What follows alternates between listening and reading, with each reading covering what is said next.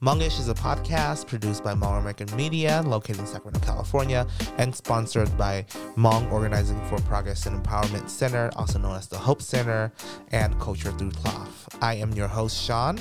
And I'm your host, Pachia. And we are Hmongish. Hmongish is a podcast where Pachia and I share our thoughts on anything and all things Hmong, diving into our own experiences of what it means to be Hmong and American in today's society. So today we are discussing something that I think is super fascinating and interesting, and that is Hmong woman magic and cultural stereotypes. Hmong woman magic. So the cultural stereotypes that Hmong Miao women have in the East, which heavily involve this concept of magic or black magic. So I don't think this is a topic that gets really talked about very much, so I think it would be really interesting to our listeners. But with this, we're going to be going over cultural stereotypes of Hmong Miao women around black magic within Chinese cinema. And then also we're going to be taking a look at female figures or celebrities in China who also have Hmong Miao origins and how they have ultimately ended up under these, falling under these types of stereotypes. My undergraduate studies was in Chinese history, and when I took Chinese history, especially in Ming China and Qing China, you hear about the Chinese women in that era were footbound. They're supposed to be filial to the household, their husband. Their foot's bound, so they can't do any work and they can't get out of the house. However, Hmong women experienced a freedom that none of these women experienced. Their foot wasn't bound. They could go out of the household. They were poor, they were peasants, but they were free. But they had this sense of freedom in a sense that was different to women who were footbound. Yes, so scholars and people around this time, they feared the Hmong woman. They fear, and so they come up with the notion of goo magic. Mm-hmm. Goo magic is a myth that these women from southern China knows how to use poison, and they use poison, snakes, centipedes. They blend it into certain things, and they, either they're hypersexualized, right? Mm-hmm. The Hmong woman who uses poison, hypersexualized, tricks men into sleeping with them or kills them. So it kind of becomes associated with like black magic that's done for like sexuality or not sexuality, but like sexual purposes to kind of seduce men. And I don't know, you obviously know a little bit more about it than I do. I kind of did some readings on it. So it's a new concept to me. They call it goo magic, and it's like witchcraft. And I think it's still a big thing in China today. It's like a type of sorcery and witchcraft. So it says here, goo magic is a famous witchcraft remedy allegedly said to be a dangerous product of the Miao in China, and was actually which was a saying that was actually traceable to the Han.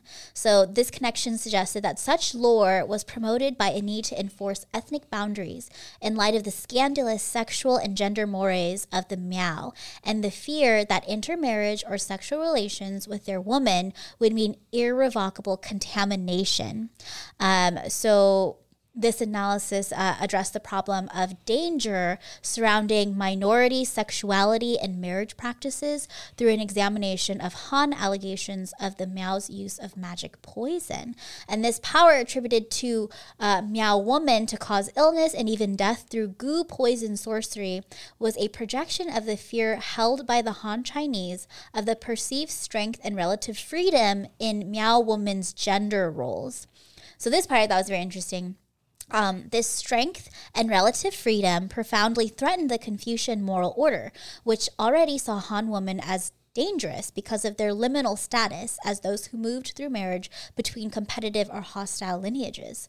The threat implied by outside women marrying in was compounded by the fact that during the Ming and Qing dynasties, large number of male migrants and demobilized soldiers who had been sent to suppress Mao rebellions had settled in these southwest provinces, and in the absence of Han women, depended on the Miao and other non-Han for marriage partners, making the maintenance of a safe distance impossible. So this is actually a quote from the cultural anthropologist and scholar Louisa Shine, who's done quite a lot of studies on not just Miao, but like ethnic minority women and their role in China. Gender roles in China, Super interesting. Yeah, and you could see where, women played a role in Chinese society. Women played a role in marriages, and they would go to a different lineage or a different clan, and then they would rear children for that clan. So if you're prominent in this family, you're taking that wealth, that knowledge to another clan.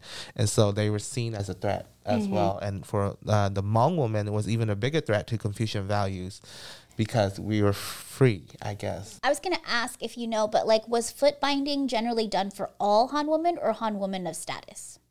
Mostly Han women of status, but that would even mean middle class people. Middle class people in cities. If you were in the city.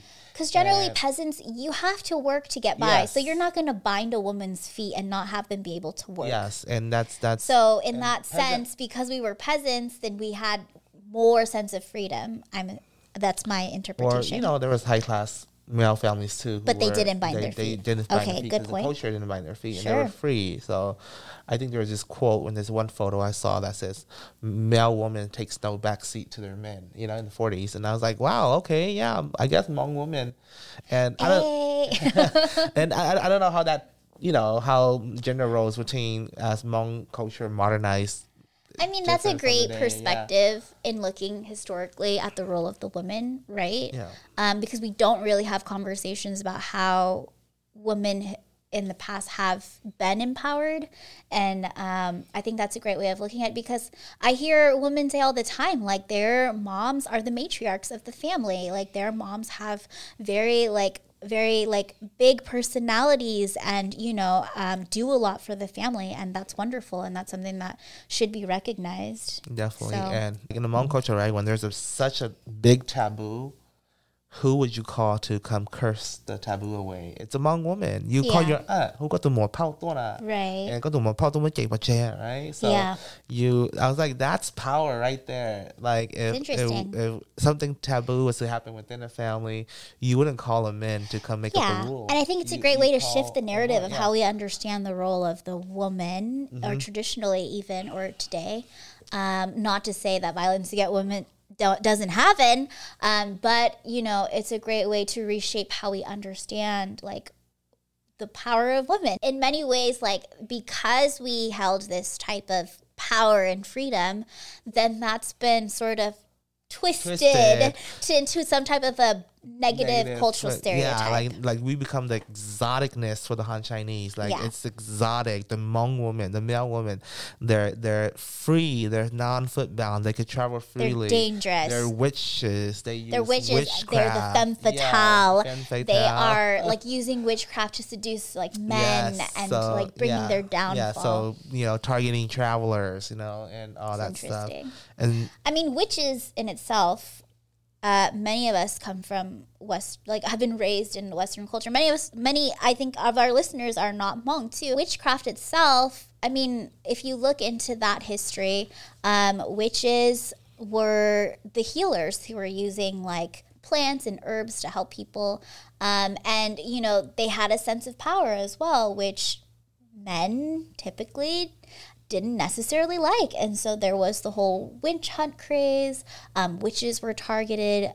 Pagan rituals or pagan communities were targeted and killed off. And so it's not really far off or different from what happened in the 16th and 17th century. Yeah, and this phenomenon wasn't even just strictly in China. In Vietnam too, there's stereotypes about Hmong people and black magic, and especially Hmong women hypersexualized and that, and so it was fairly recent, like in the 1800s, 1900s. They still talk about this, and Hmong people and black women, and modern day too. I think it's called Buon Nhai, right? Buon Nhai, I think. So instead of gu magic in Vietnam, it's called Buon Nhai. If I'm pronouncing that right. Yeah. It's how it's spelled. Yeah. Yeah. It's Buon Nhai. And then, I think that's like black magic that they think that the ethnic kin, that's the majority of Vietnamese.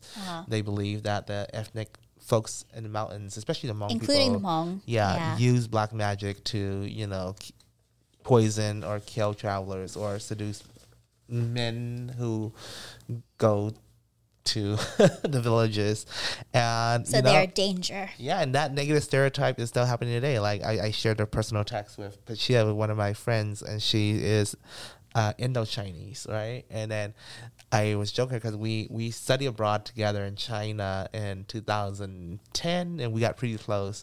And I always joked to her, and I was like, I'm at first I told her I was Miao, and she didn't understand. She's like, what's that? And I was like, she's like, Mongolian. So she kept sending me all these Mongolian pop songs. She kept sending me all these Mongolian pop songs. Oh, because she liked Mongolian pop songs? And I was like, no, I'm Hmong. And then I showed her, I was like, okay, you're Vietnamese, right? And she's like, yeah. And I was like, okay, we're Miao from like Sapa and Lao Chai, right? Miao because they call them Hmong Miao. And then I was like, Miao Tzu in Chinese and that. And then she's like, oh, okay. She asked around, and then I kind of joked her. I was like, we know black magic. And then it all came out. Yeah, it kind of struck a chord. She's like, oh, yeah, they do talk about like Hmong people with black magic. And, I think recently I just connected with her, right? And this one of the texts, she's like, I don't want to be a Vietnamese guy, so I picked to be a Chinese guy. And I was like, I feel sorry for our Southeast Asian guys. Like, we don't get our chance with Asian women.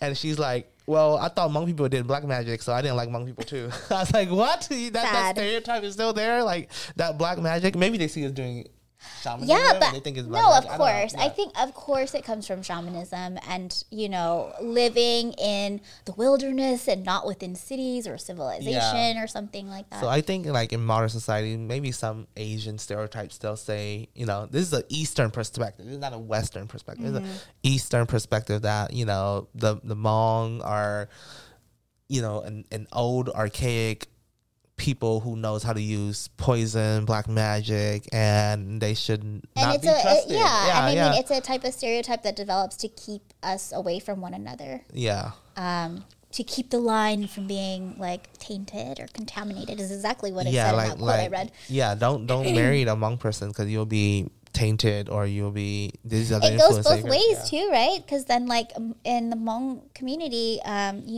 people don't want you to marry outside either. Mainly because if you marry outside of the community, they're not going to love you, they're going to look down on you, they're not going to treat you well. As a woman, I've heard that a lot. Like, how do you know that so and so is going to love you? What if they treat you badly? Then we can't really help you or like talk to their families about it. Going back to portrayal of Hmong women, male women in cinema. So right? I feel like so this has an impact on how Hmong Miao women have been portrayed in cinema. Chinese cinema today. So not very long ago. Chinese pop culture. I mean, even still today Chinese with one of the examples. Today it is still, Miao women are still exotic. They're to be seeked after now. That's because you mentioned before, like, because we come from this old archaic culture, then to many outsiders in China, like Hmong women kind of fulfilled this like fantasy of like, returning to this like long gone time of like magic and beauty and nature ancient times. Like you've kind of mentioned that before, right? Yeah, and so the first film that we were going to talk about, Swordsman 2. I know you guys watched Swordsman 2, but it's like this great wuxia film by this. I forgot who the director was. It featured Jet Li and Bridget Lin. And just a quick summary of the film. It's actually one of my favorite films growing up. Like, I watched it and I was like, oh, this film is really cool. And I was like, oh, these must be Hmong people. And you're really happy. But then in hindsight, 10, 20 years later, after like going to college and studying Chinese history, and then you go back and you rewatch the film from a different perspective and you're like, it's pretty stereotypical and paints Hmong people in such a savage way. let's talk about the film, because I had never seen The Swordsman 2. So it's actually a film, part of like this trilogy movie series. Yes. So there was the first, the second, the third. This is the second. And it's about the main character at the time, who is Jet Li, character, and he's Han Chinese. He portrays a Han Chinese swordsman, and he and his fellow swordsman comes from like a sacred mountain that does a special type of martial arts. Yeah. And then there's 3 groups, right? There's the Japanese invasion, and there's the Han Chinese government, which is I think the Ming government, I do believe, and then there's this like Sun Moon cult. Sun Moon cult, which is called they call them the Highlanders. Right. Of the Sun Moon cult, which is referencing kind of like what minorities in the Highlands. Yeah, I mean, they were blowing the thing, they were dancing, they were drinking. But then he essentially like reconnects with his group of friends, which consisted on the online description, they said they're like tribal warrior women. Yes.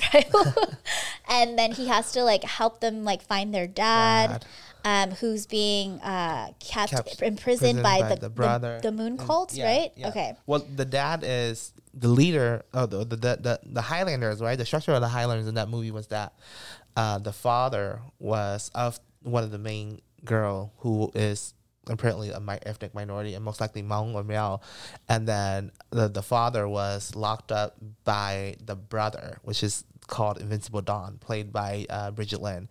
So in the film, Bridget Lin is a man, but she's this like super iconic figure now in like wuxia fantasy novels and stuff. So she is called Invincible Dawn, and long story short, she was a man. She wanted to overthrow the Chinese government, so she worked with the Japanese. Okay. And she gave up being a man to study sacred documents he castrated himself to be able to like learn from the scroll, and then he like became a woman.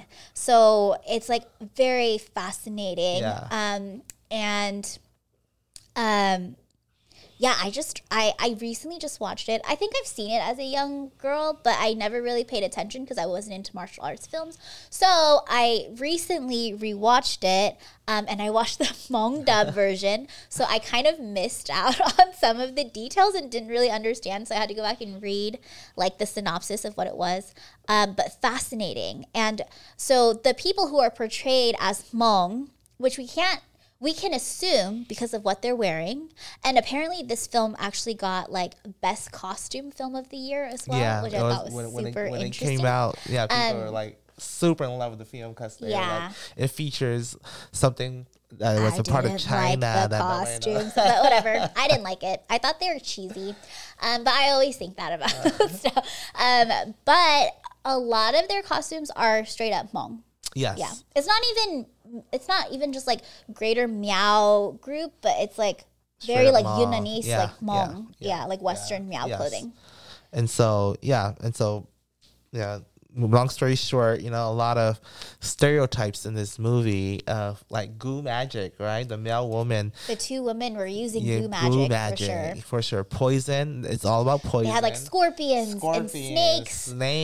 And then at the end, one of the women, she was like dying, and she like ate the snake, and I was boost her power. Yeah, it was like and so I was like, wow, what is these stereotypes, right? And then there was like one Han woman, and she was with she was with Jet Li and them, Kiddo, and that's her name in there. And so she was, she didn't have like special powers. She didn't have poison. Interesting. But then like the Miao woman in there, they were like exotic. They drank. They did drink. They sang. They sat on rooftops. Right? They flew. They sat on rooftops. They were free. They were imprisoned. I don't know.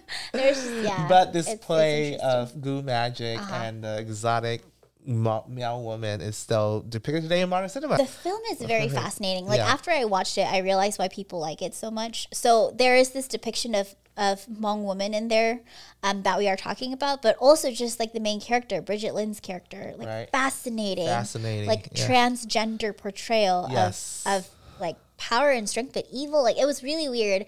Something that I probably can't speak to very much, but people should watch it if you haven't seen it. This is like a conspiracy theory of mine, is that, you know, for the Highlanders to be at peak power, right, and be able to overthrow the government, the leader had to become a woman, like a male woman. That's right? Interesting. And being male, Bridget Lynn's character did a lot of sewing. Yeah. Right? 半岛 sewing. That she was sewing all the time.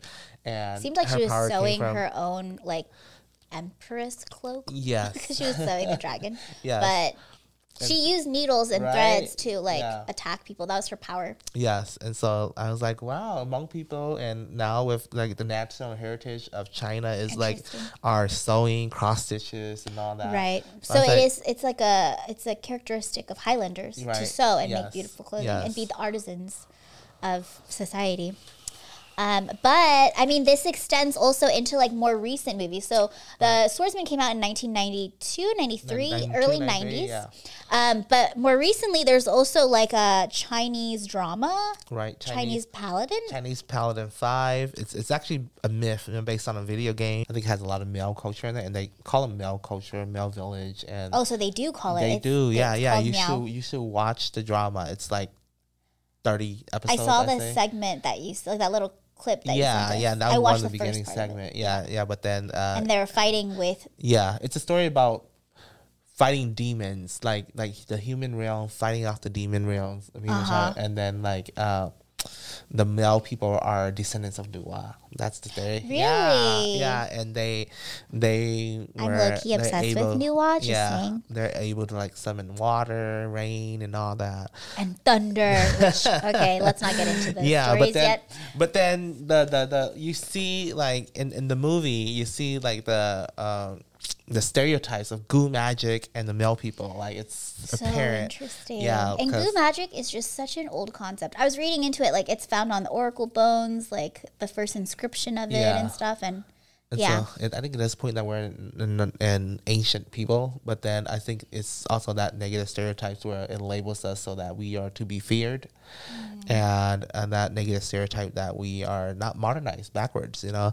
But then I think in this movie in particular, people don't like old things. They want modern things. In this fight scene, you know, you have two male women fighting each other, and they were like, it was like they're using poison. There was like a poison iguana. A poison iguana. And then the lady was literally wearing like a huge like headdress with like, it was like big, and then like these silver horns. She was like throwing snakes and like calling the snake, and like I was like, whoa. I was like, wow, these Hmong women, don't mess with them, poison you, die. But you know what? Like as a Hmong American woman, all of these things are so new to me. I don't know a Hmong person. Okay. I don't know a Hmong woman who raises snakes. I'm sorry. I don't know one. I was kind of interested in getting a pet snake at one point, but I don't have any. Hey, maybe that's your goo magic. I'm like, goo magic? I don't know anyone who raises snakes and puts scorpions in like jars and stuff like that. I think moving forward, I think, you know, Chinese cinema, we might see like a lot of goo magic being depicted.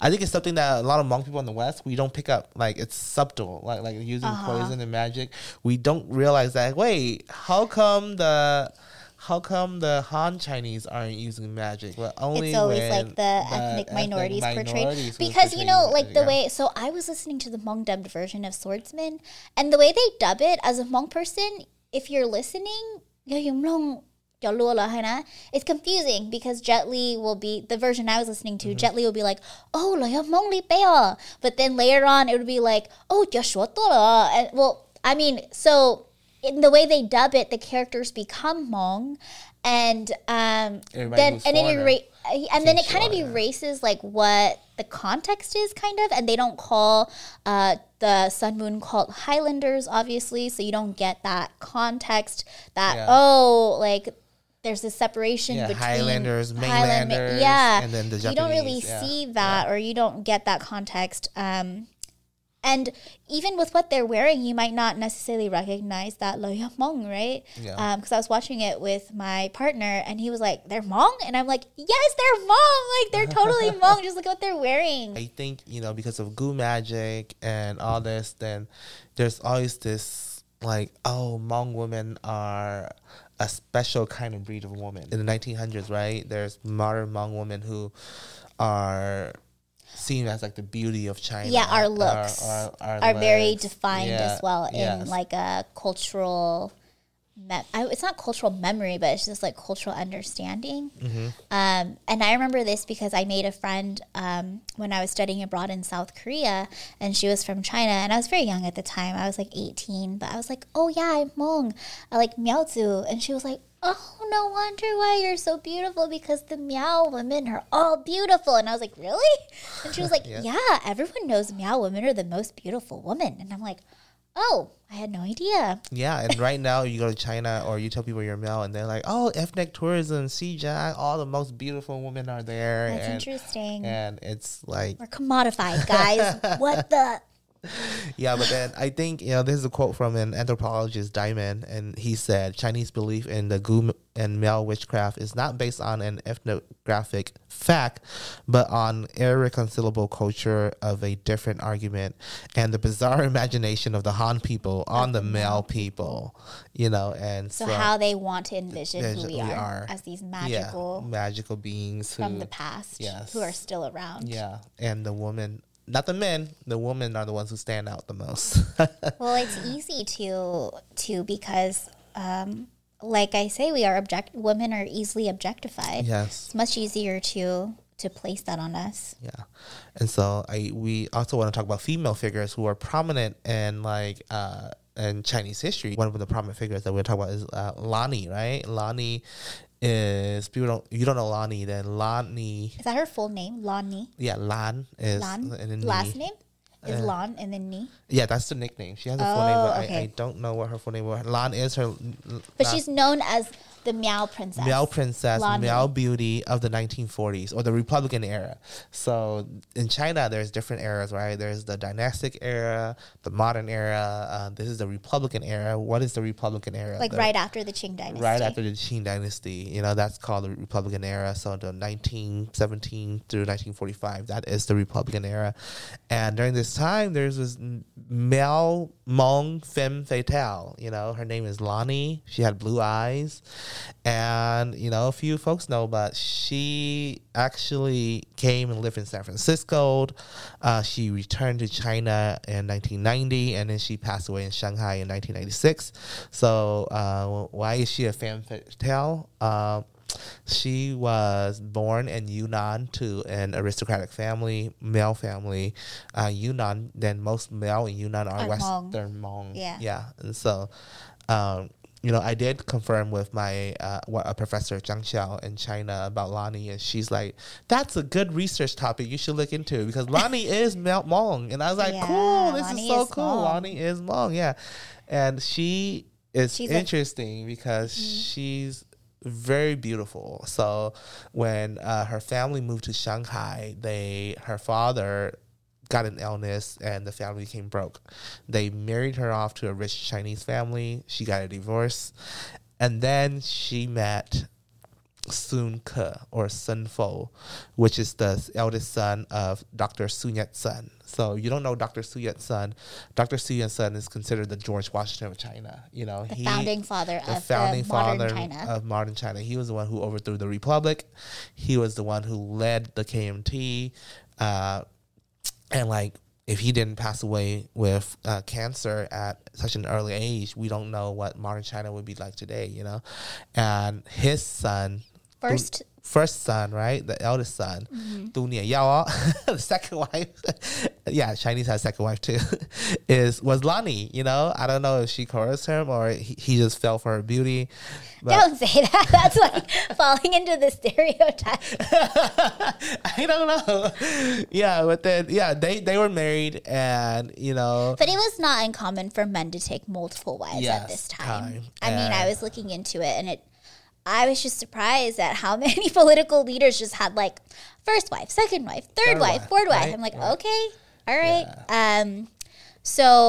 Yeah. So it was his second wife. And he seemed very smitten by her. Yeah. I read the story, and he had actually been having an affair with his first secretary, who he got pregnant but did not marry. And then he met Lonnie and was really interested, hired her on as a secretary, then liked her so much and he married her against the wishes of his first wife and his family because they're the first family of China. They're the first family of China at the time. And so when his father died, Su Yat-sen died, and they were like, oh, who's up for the next leadership, right? And so that was when Chiang Kai-shek took over the KMT, and you don't know Chiang Kai-shek, then he is the like generalismo of the KMT who went to Taiwan and created the modern Republic of Taiwan today. And it was exiled from China. But then, Sun Fo or Sun Ke, during the election of Chiang Kai-shek, Sun Ko ran on a ticket to be the vice president. But because Sun Fo or Sun Ke, because of Lonnie, she was a crafty businesswoman too. And so she was really into high-end makeup. And so what she did was import and export. And this was during World War II, And so she imported products from Germany and she imported products from Japan. Which was illegal. Because China was going to war with Japan and China was going to war with Germany. They were on the side of the Allies. And Sun Fo, loving Lonnie so much, wrote letters, and you could say it's corruption, right? He went and told the corruption for makeup. Holy moly. He went and told the customs agent, say, hey, let these products pass. It's my wife's.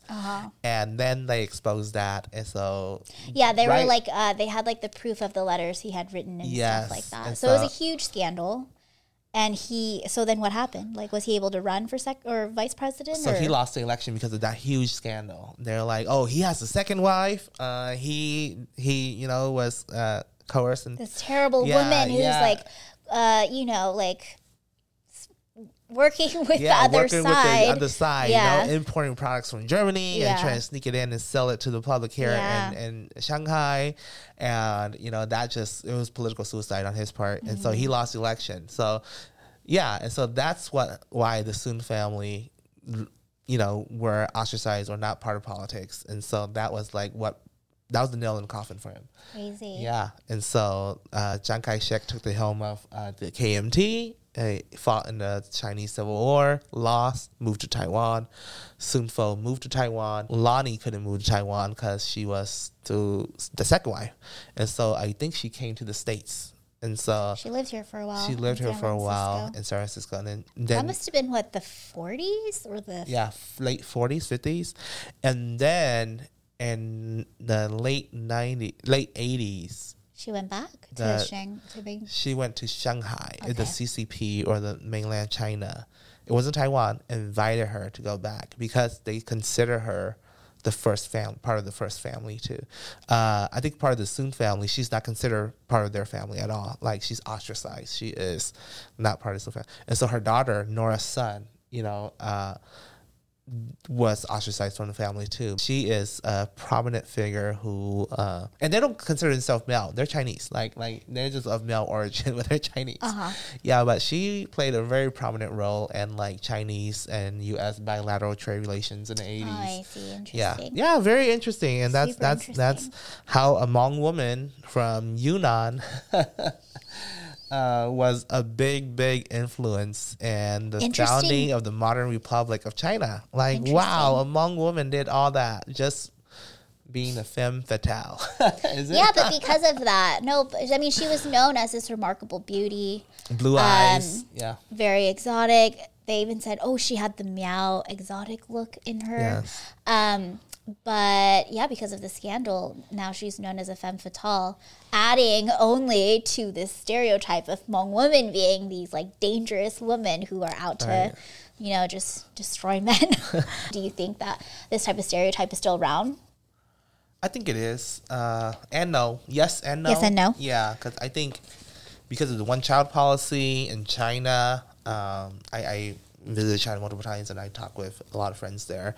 And I think a lot of the Han Chinese men see Hmong women as they're not that modernized, they don't spend a lot of money, and we still have a chance to marry them because they're really beautiful. It's still, the stereotype is that they're really beautiful because I don't know if it's the Gu magic, but it's just that Miao women are traditional and they're really beautiful. They know how to take care of themselves.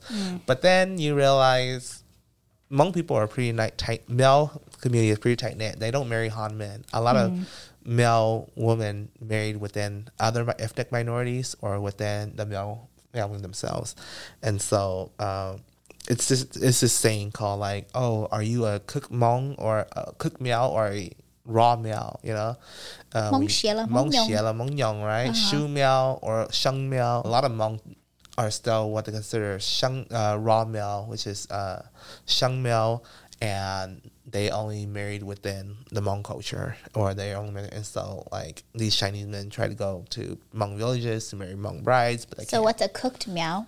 A cooked Miao would be a Shu Miao. That means you are, I guess, tied to the modern Chinese state. So you view yourself as a Chinese. And then a raw Miao is someone who still lives in the village, abides by cultural traditions or something like that. And I think you are bound to the Chinese state as well. And you do see yourself as Chinese, but you still have that heart of saying like, I'm never going to marry a Han person. Like I am going to like marry within my culture.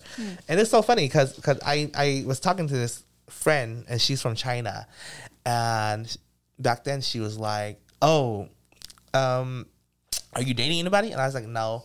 And she's like, okay, you should marry a Miao woman. I was like, I used to talk to a Korean girl, and she's like, no, you should marry a Miao woman. It's good for you. And it's she's good like, for you. Yeah. And I was like, what? Why did you say that? And then I was like, what about you? Are you married? And she's like, oh yeah, I'm talking to this guy, but he's not Miao. I was like, what? You told me to marry. But then she's like, well, he's a minority. He's not Han. And I was like, oh, okay. He's like, if you marry somebody who's not Han Chinese, but another minority in China, then I feel like you understand each other's struggle. And I was like, wow. And she's like, and then that's what she told me. She's like, that's what it means to be Sheng Miao or raw Miao, is that heart of not conforming to the Han Chinese. With that whole saying, like they always say, raw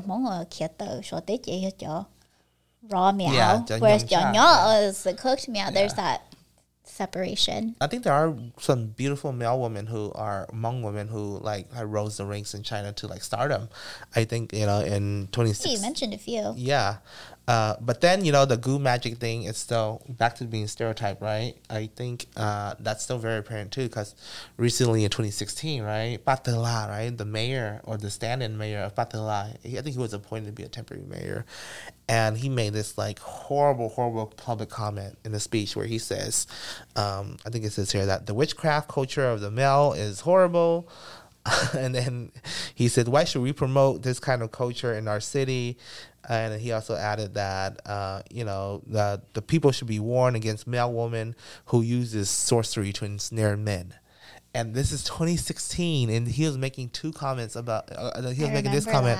It happened right before we went. Yeah, about two Miao women, and saying that Hmong women. And this is the mayor. The mayor of Wenshan of Patela, which is called Wenshan. Yeah.